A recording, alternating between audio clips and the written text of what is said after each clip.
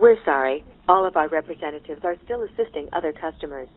Please remain on the line as we value your call.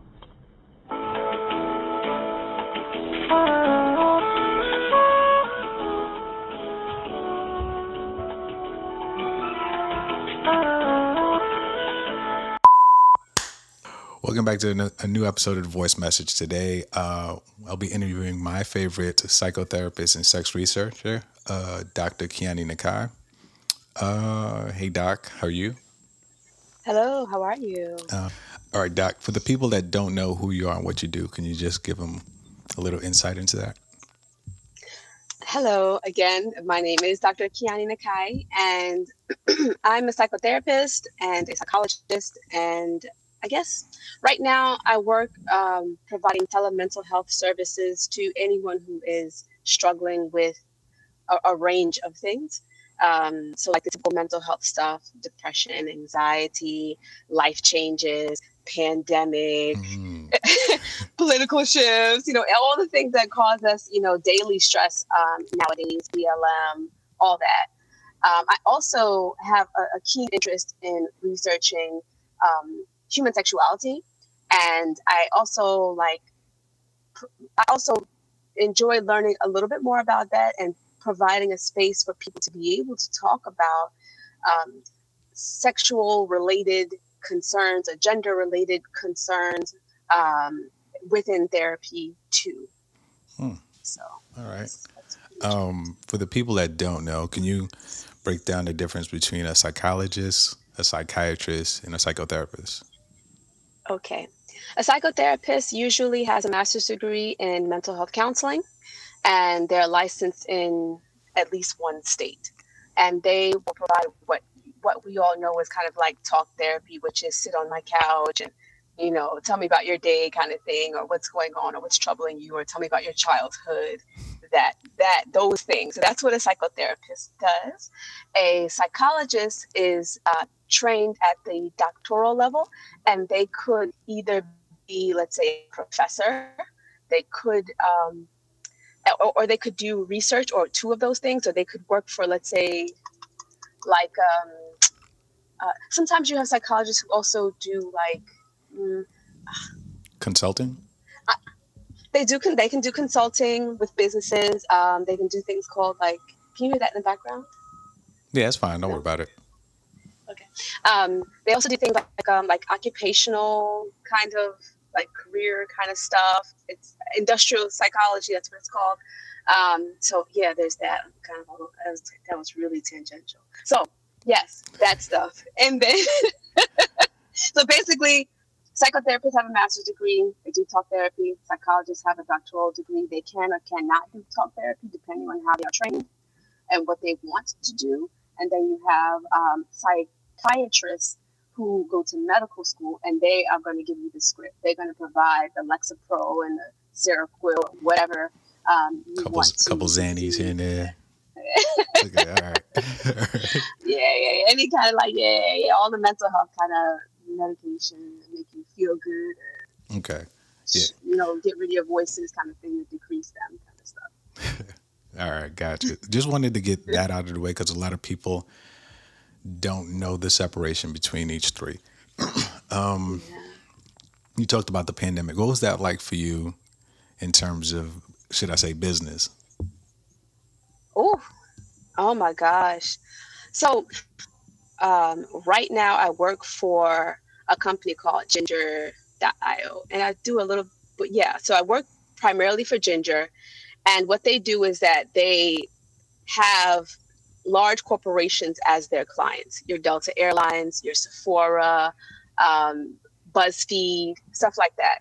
And so they will provide telemental health services for the people that work in those spaces. And before the pandemic, or in the beginning, I was kind of getting clients here and there. And I was like, what I need to do. And so what I need to do to get more clients. They were like, oh, we can help you with licensure in different states. You can have, whatever. And then when the pandemic hit, it just exploded. My schedule is always full.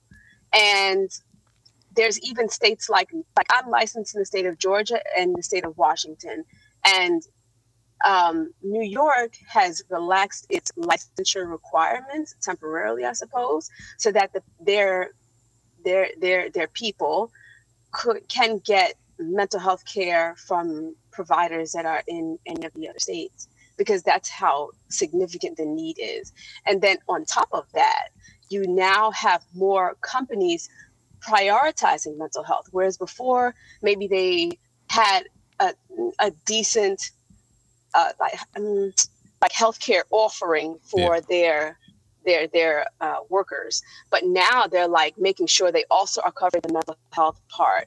And so like and that's really nice that they are thinking about that also as a part of healthcare, and really making sure that they kind of take care of people, because everyone is like losing this shit right now. Yeah, even on socials, whatever platform you're on, you see the constant advertisement. Like you'll see for like BetterHelp and other versions of just, you know, telemental health services, get you to a counselor. And I remember from roughly March to about June, it went from maybe seeing one ad to it constantly being everywhere. You couldn't escape it.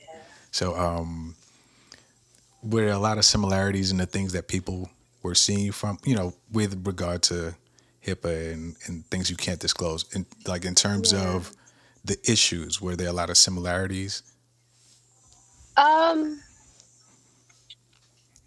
There were some themes that came out during all of this. So one is you have the social justice BLM theme. Mm-hmm. So I had Black clients, and also one thing that was nice about my job is that they said they gave out a survey, I suppose, to all of the therapists and coaches, and they said, if you want to fill this out and you want to disclose your race or ethnicity or religion or sexual orientation, so that we can better match you with clients who are specific about who they want to see during this time, let us know.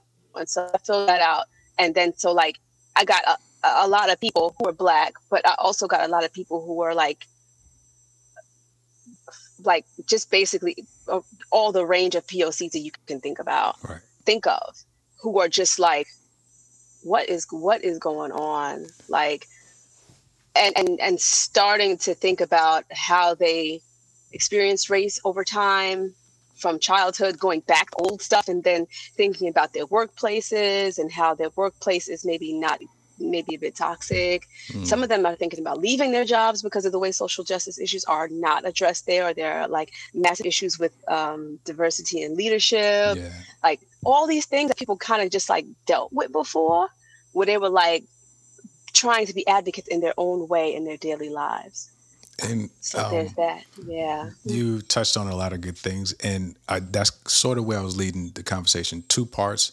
The second part is about more or less the lack of human connection. I'll get to that. But first, with these issues at work, specifically for Black and brown people, at any time, did anyone ever bring up code switching as sort of like something that played a part into their issues dealing in work day to day? And what I mean to clarify it, meaning this is a way where someone can't retain their own identity in their workplace.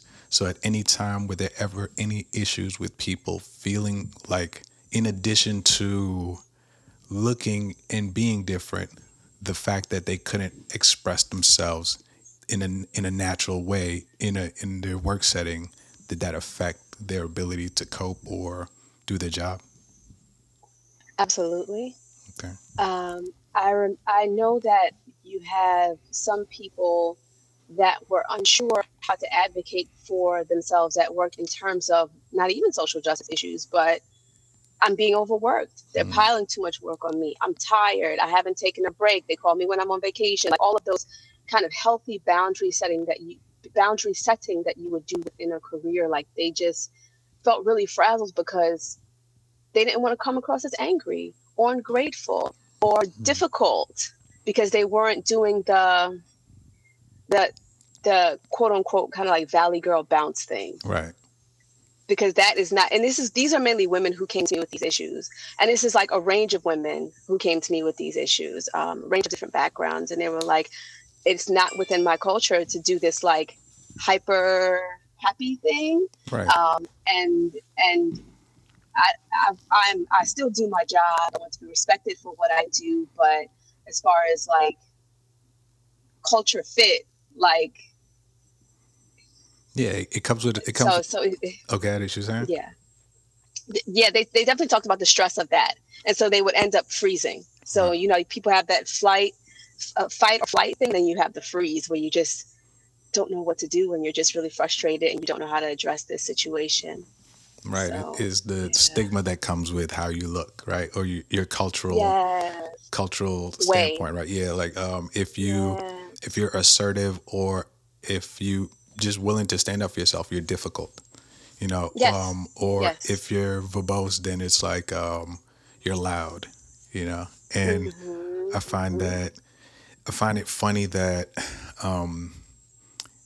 there's a lot of lip service when it comes to diversity, because it's the hot topic, sort of like self-care, right? But diversity conversations are really what they're saying. We're willing to have diversity conversations versus let's understand the difference, both in terms of gender, culture, and you know, put that all in that pot and have it an understanding, so we can have these inclusive environments and inclusive talks and be more productive and more or less work with one another. Like I shouldn't feel threatened because you aren't, like, because you're assertive or you're not walking around bubbly, something like that. And I could see how that plays a big part in people for more or less losing their shit or feeling away, right? Yeah. And you brought up fight or flight, and this is the second half where I was talking about human connection, right? Because I know that played a big part. During the pandemic, people couldn't see their loved ones or, you know, be at brunch with their girls or whatever, right? But but are you familiar with the study on mirror neurons? No, I'm not. Okay, so I forgot when it was. It was a decade plus ago, but they came across this. Well, I guess at the time it was a phenomenon. It's called mirror neurons. There were some monkeys in a lab, and they were studying how your neurons fire, how they react, everything. And so to make it simple, let's say you're sitting down, right? Then your neurons are dormant, right? Now, let's say you grab the remote, right? Your neurons fire, but let's say you see someone grab a remote, your neurons will fire because your nervous system mirrors the acts that someone else does, especially if it's something that's familiar with, right? Okay. So that makes sense? Yes. Okay. So I'm not trying to mansplain you, by the way. All right. So I just wanted to throw it in there. Anyway, so this came down to the big thing about how at a biochemical level we are connected in ways that we don't. And the lack of having that tends to do us more harm than good, right? That plays a part in also these work environments, right? Because if you're in a work environment that isn't inclusive or considerate to how you move or whatever, you tend to, not only are you fighting with the lack of being yourself or being free, right?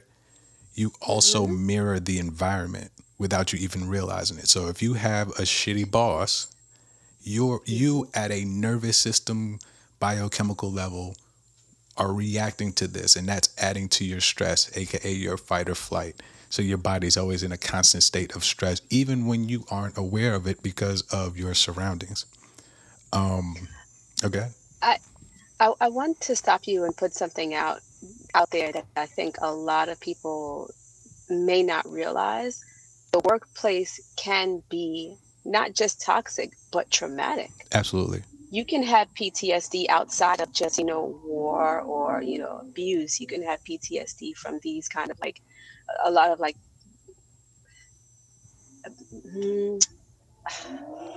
I feel like in a lot of work environments, there can be bullying, there can be, verbal abuse, there can be purposeful like isolation. And like you talked about, also not seeing everyone's contributions as significant, regardless of how hard they try or the quality of work that they provide, because they look how they look, or they're of a certain religion or sexual orientation, that kind of thing. Right. So yeah, work can be traumatic.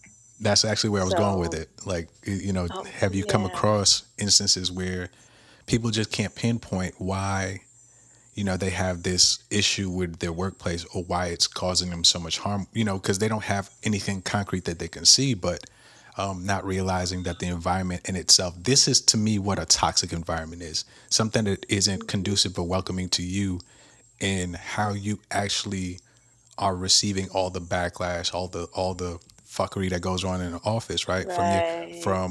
From everyone in your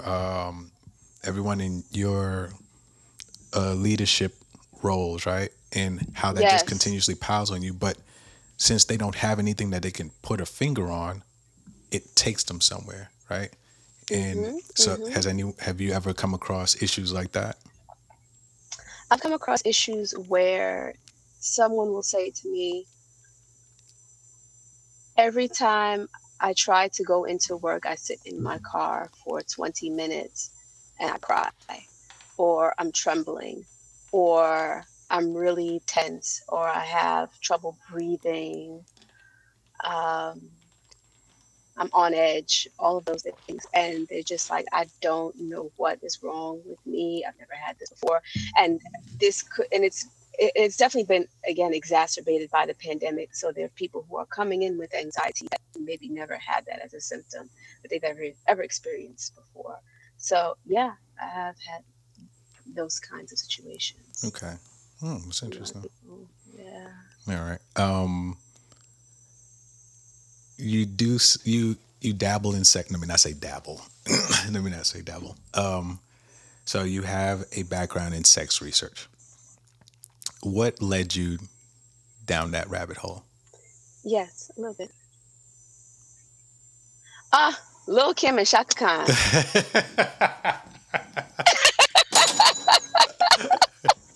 You have to explain. All day. You have to explain that. All right. So Chaka Khan, there is this picture of her. I think it's either an album cover or like some sort of single cover or something like that. When I find it, I have to send it to you. But you know how the 70s were the 70s were the 70s. Yeah. The hot pants and the hot pants meant, like my grandmother told me, she's like, we had these hot pants. I'm like, okay. She's like, no, but your booty is sticking out the bottom of the hot pants. Like that's how we did things. Like we still had they high-waisted shorts and then the crop tops. But they were wilding. But like I think so. Basically, there's those images of these very like of the presence of femininity in that kind of very culturally specific way. Okay. And it wasn't, so there's that for Chaka. And Chaka was very brazen about like saying the things that she wanted. Okay. Right? When you listen to like her lyrics and then the way that like the voice comes out and the way that also, putting that with the image, the visual, and it's just, this is what I want. And I feel like a lot of people pair that with like a modern hip hop kind of thing where the women are really blatant and very like, almost like this kind of, they're trying to get back at men thing. But that has existed before hip hop. That existed, as part of culture, like many, many moons ago. Yeah. It's been passed down. And then Kim, I remember when I was... The poster? You about to talk about the poster? Yes! Yes, that first post of Lil' Kim, the first time that you saw who this woman was before you saw the music video. You didn't even know. And you didn't hear her voice. I tried to steal that post from every place I saw it, man. I couldn't get it. I remember, I'll tell you when I first started seeing that poster. I saw it so my grandmother moved from Brooklyn to Hell's Kitchen. And this is at the time when Hell's Kitchen was transitioning over from the triple X-rated theaters, Hell's Angels, to craziness, right? To what is now like the Disney, whatever you want to call that place now. Yeah. And so she literally lives literally lives on 43rd Street, right? And so when she was transitioning to this new home, this new place, to this new whatever, I'd never really been around there because I was young. There was no reason I was supposed to be around Times Square, like 11 years old, 12 years old. No reason. And so I came up and she just said, okay, come to the new place. So I, came and I'm looking around like, what the hell is going on here? And then a block from her house, I saw this poster of this woman, legs out, arms stretched out, with the print, and straight. Yes, and looking straight into the camera. What's up? And she was tiny. I was like, what is happening? So I think, and then her album dropped, and she was just everything. Okay. She was just everything. So yeah, I think women like that, women advocating for whatever it is that they wanted, and not being ashamed about that, or that's something to be ashamed of. So yeah, I think that's really what started my interest in wanting to learn more about how different people experience sex and sexuality. All right. And how's that been from the start of the journey to where you're at now? Well, I think, let's see. I think from that time, a lot of the information that I received or understood about sex either came from friends' experiences and what they kind of pass on to you.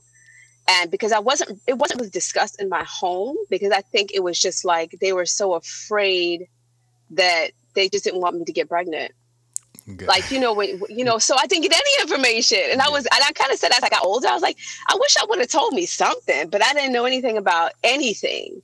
And so I would ask friends questions, but then I would go on to I learned about Planned Parenthood through one of my really close friends, and I would go. I really love libraries, always have, and I actually worked in a library after school, and so I would go look at the books and I would read them, and I would try to find out, get adequate, because there was no internet really at that time to go and get misinformation. So, yeah, so that's where it started, and then I feel like I also got information about sex through music again. Right. That is like the newspaper for Black folks is the lyrics and what's happening every decade. But now, I it's now very academic. It's about these studies, these surveys that are put out, these entire, encyclopedia of human sexuality, International Encyclopedia of Human Sexuality, and it as a study, and to be able to kind of present that to people and talk to people about it in a way that's a little bit more respected. But I also still love intertwining this passed down informal knowledge and way and power. Yeah. And putting that also with this kind of academic standpoint and a way of doing things too. Because they are both valid. Right. Was that your approach when you taught? When I taught? Yeah. Was that your approach and how to deliver the information to the kids? When I say kids, I mean these are adults, but I mean, Yes. I always want to look at what's who are my students and what's also happening in a way that they could relate to. So when I taught at the American University in Cairo, right? I couldn't necessarily bring this, Shaka Khan and Lil Kim with me to be able to say, okay, they're like, I'm not certain if like my points would have landed in that way. Right. But I did go to the library on campus, and I found this section that was on human sexuality. I found out more about how they learn about things. I found out a little bit more about Christianity in the region and Islam in the region. And then also this idea about queerness and where that's come from, and was this a European influence, and did it exist prior to? And so I remember there was this book in the human sexuality section of the library that was specifically about human sexuality and same-sex relationships existing in the Middle East pre-European contact. And I remember telling my students, here's a section in the library. Here's where the book is.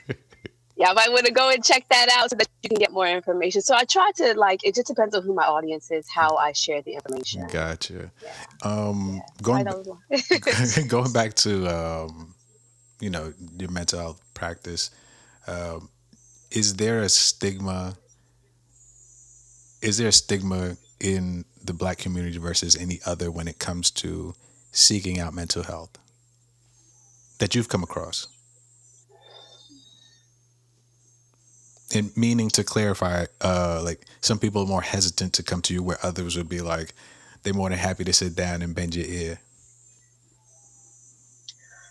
I think Black people are especially vigilant about the kind of therapist that they see.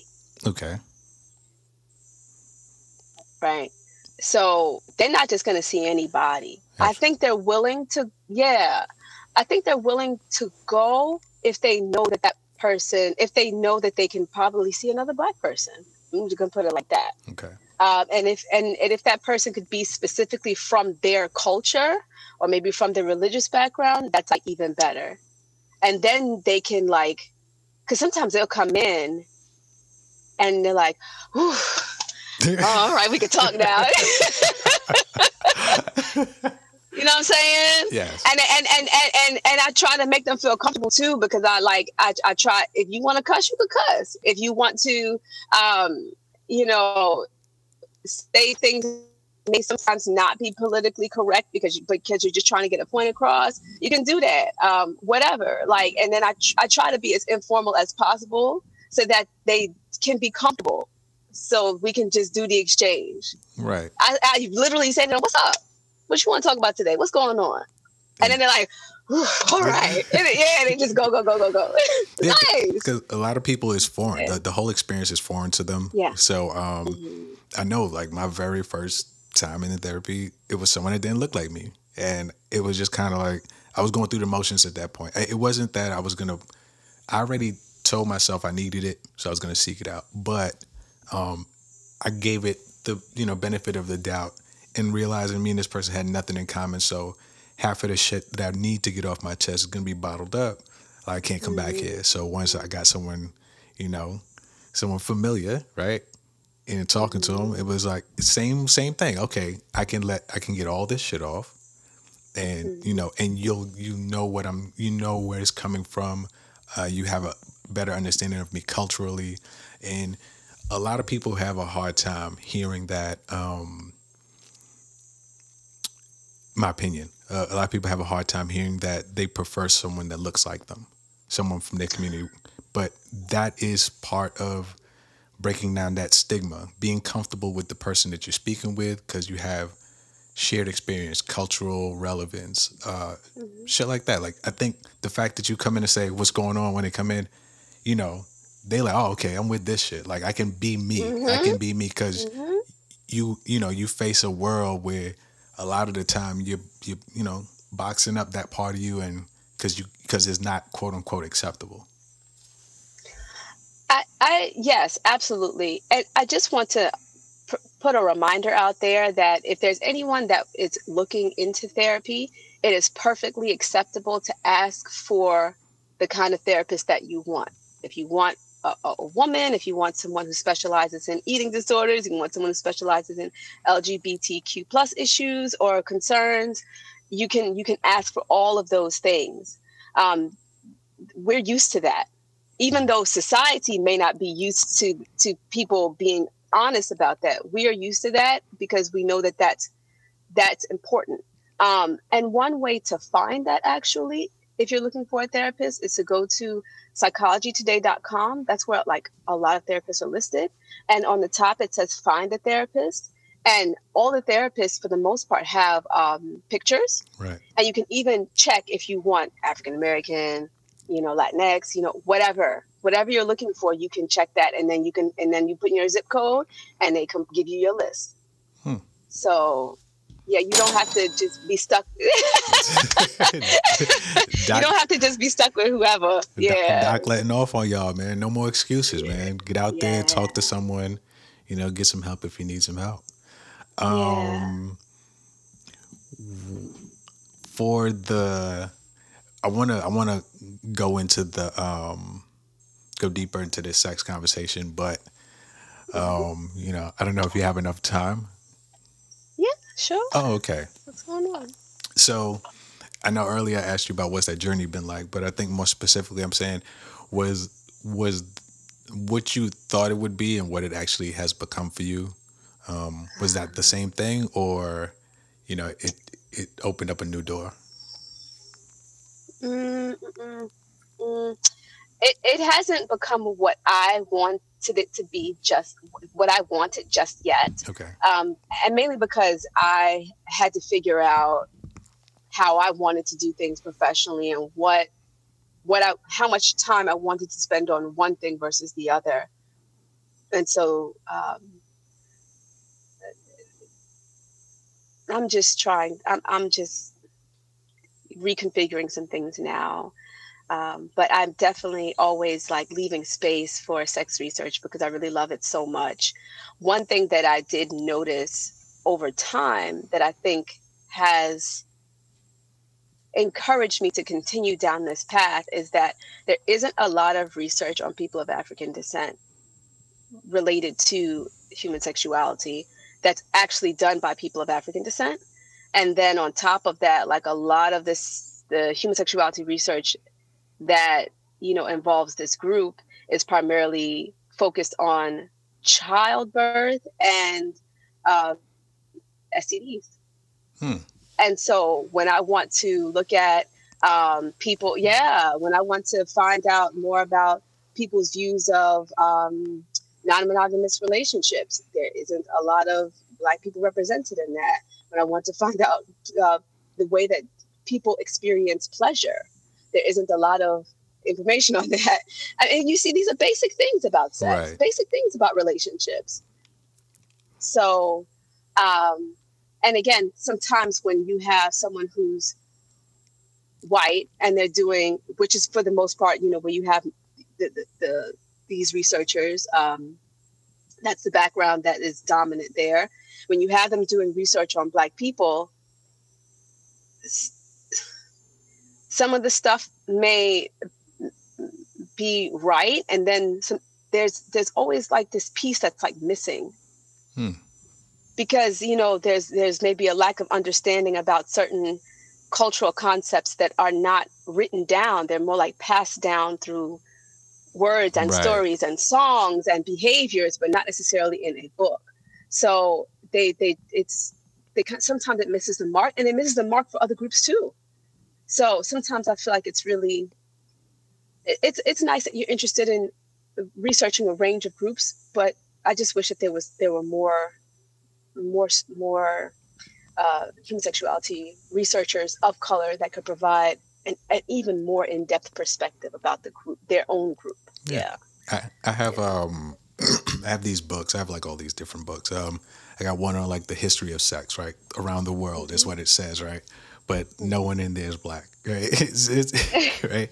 But I mean, it has a lot of in-depth information. But this is also speaking of what you're saying. Like the information that is out there for the general masses is usually just one size fits all. Like it doesn't take into consideration regional, different parts of the world, the cultures, right? Because between two tribes, you can have like 8 different ways of displaying intimacy, right? So like even there's like that, books on masturbation, books on just general human human dynamics, like how men and women interact with one another, or the same way, and they study animals' mating habits, right? They've studied humans' mating habits, but it only speaks from one Very perspective, Eurocentric point of view. right? So Yes. it's like so the reason why I bring this up, because very much like you're saying, the information out there is just cookie cutter, but you either end up conforming to the information or stumbling on something that relates to you. Not enough of it, but just a little bit, you know? So either that's the thing that sparks it and sends you down this path of research, or,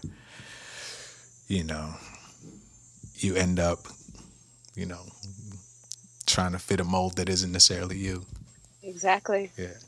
Okay. Yeah. And then also not only trying to fit a mold that isn't you, but then also looking at the way that you understood sex and relationships as being deviant or wrong. Right. So so there's these discussions around things like maybe having children by multiple partners. Mm-hmm. That was seen as a bad thing In one community in particular.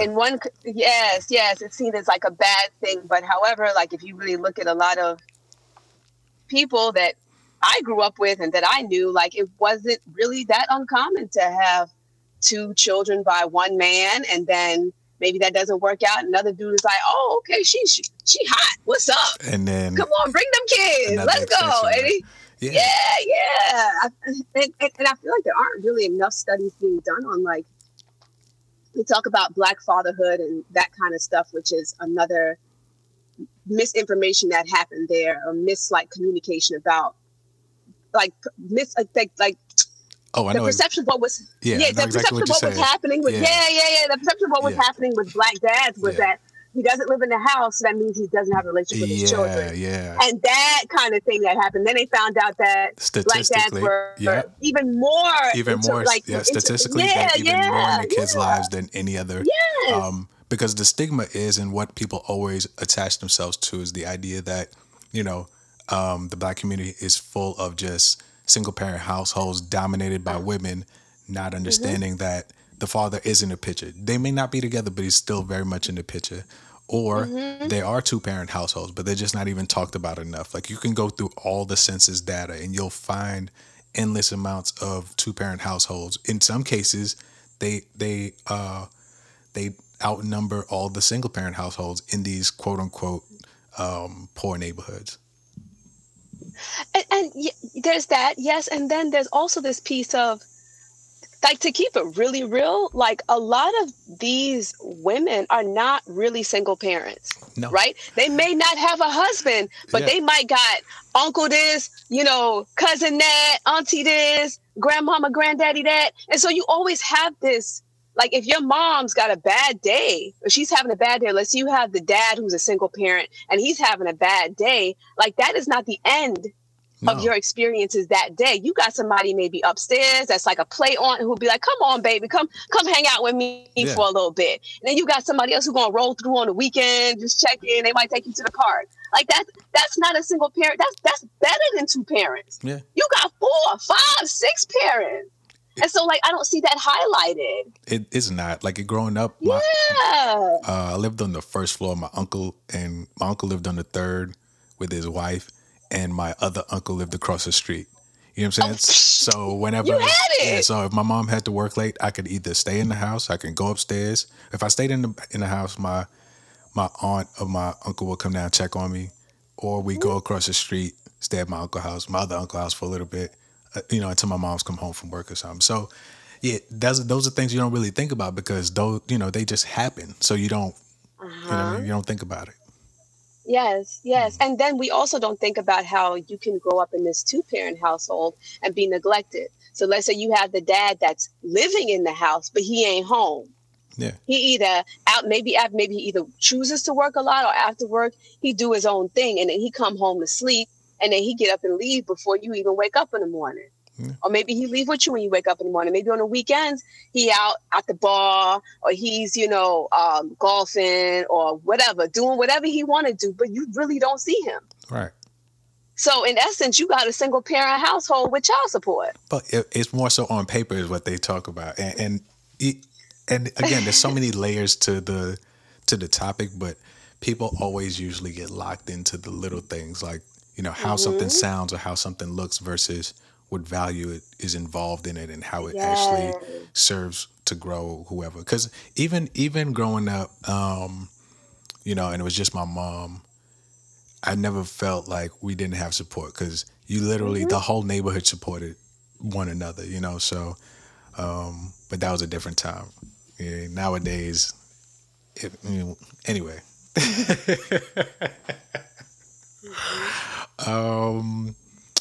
Yeah, Doc.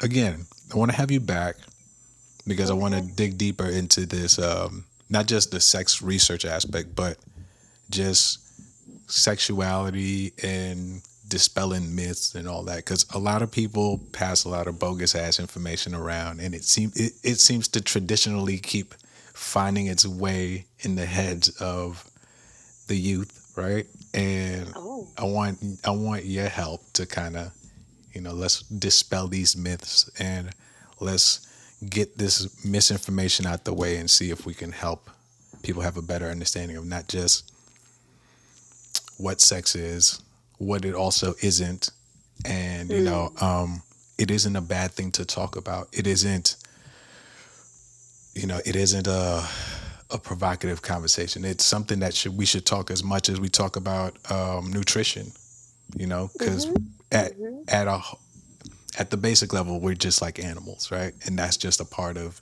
knowing yourself. Man, that sounded shitty when it came out. Most of us will have sex in our lifetimes. Absolutely. And no one wants to talk about it, which is really strange. So again, back to the music. I love that the music will talk about it. That's a space to talk about it. That's a space to and I don't think that was an accident. I think that was on purpose. Yeah. That was deliberate. And I don't think that should be anything, again, to be ashamed of, or that, it's a bad thing. It's a part of life, like breathing and everything else. Okay. So, yeah. Well, first and foremost, thank you for the time, or making the time to be able to have this interview. Do you have any parting words of wisdom for the people? I would say don't just use the internet to find the answers to your questions. Always be very mindful of get some books. Go read some books about human sexuality if you have questions, and always be aware of the author. So when you look at the author, find out what their educational background is. Not just that they're a person that likes to talk about sex, but what do they actually know? How are they trained? And if you want someone who is coming from your cultural or religious perspective, find out more about that and be very keen on supporting them and the information that they're putting out there, because that may really hit home for you. All right. And where can they find you? I just have a professional profile on LinkedIn, and so it's just my name. Okay, I'll put that link in the show notes. Once again, yes. Dr. Nakai, thank you very much. It's been a pleasure. No problem. And we're out. Okay. We're sorry. You have reached a number that has been disconnected or is no longer in service.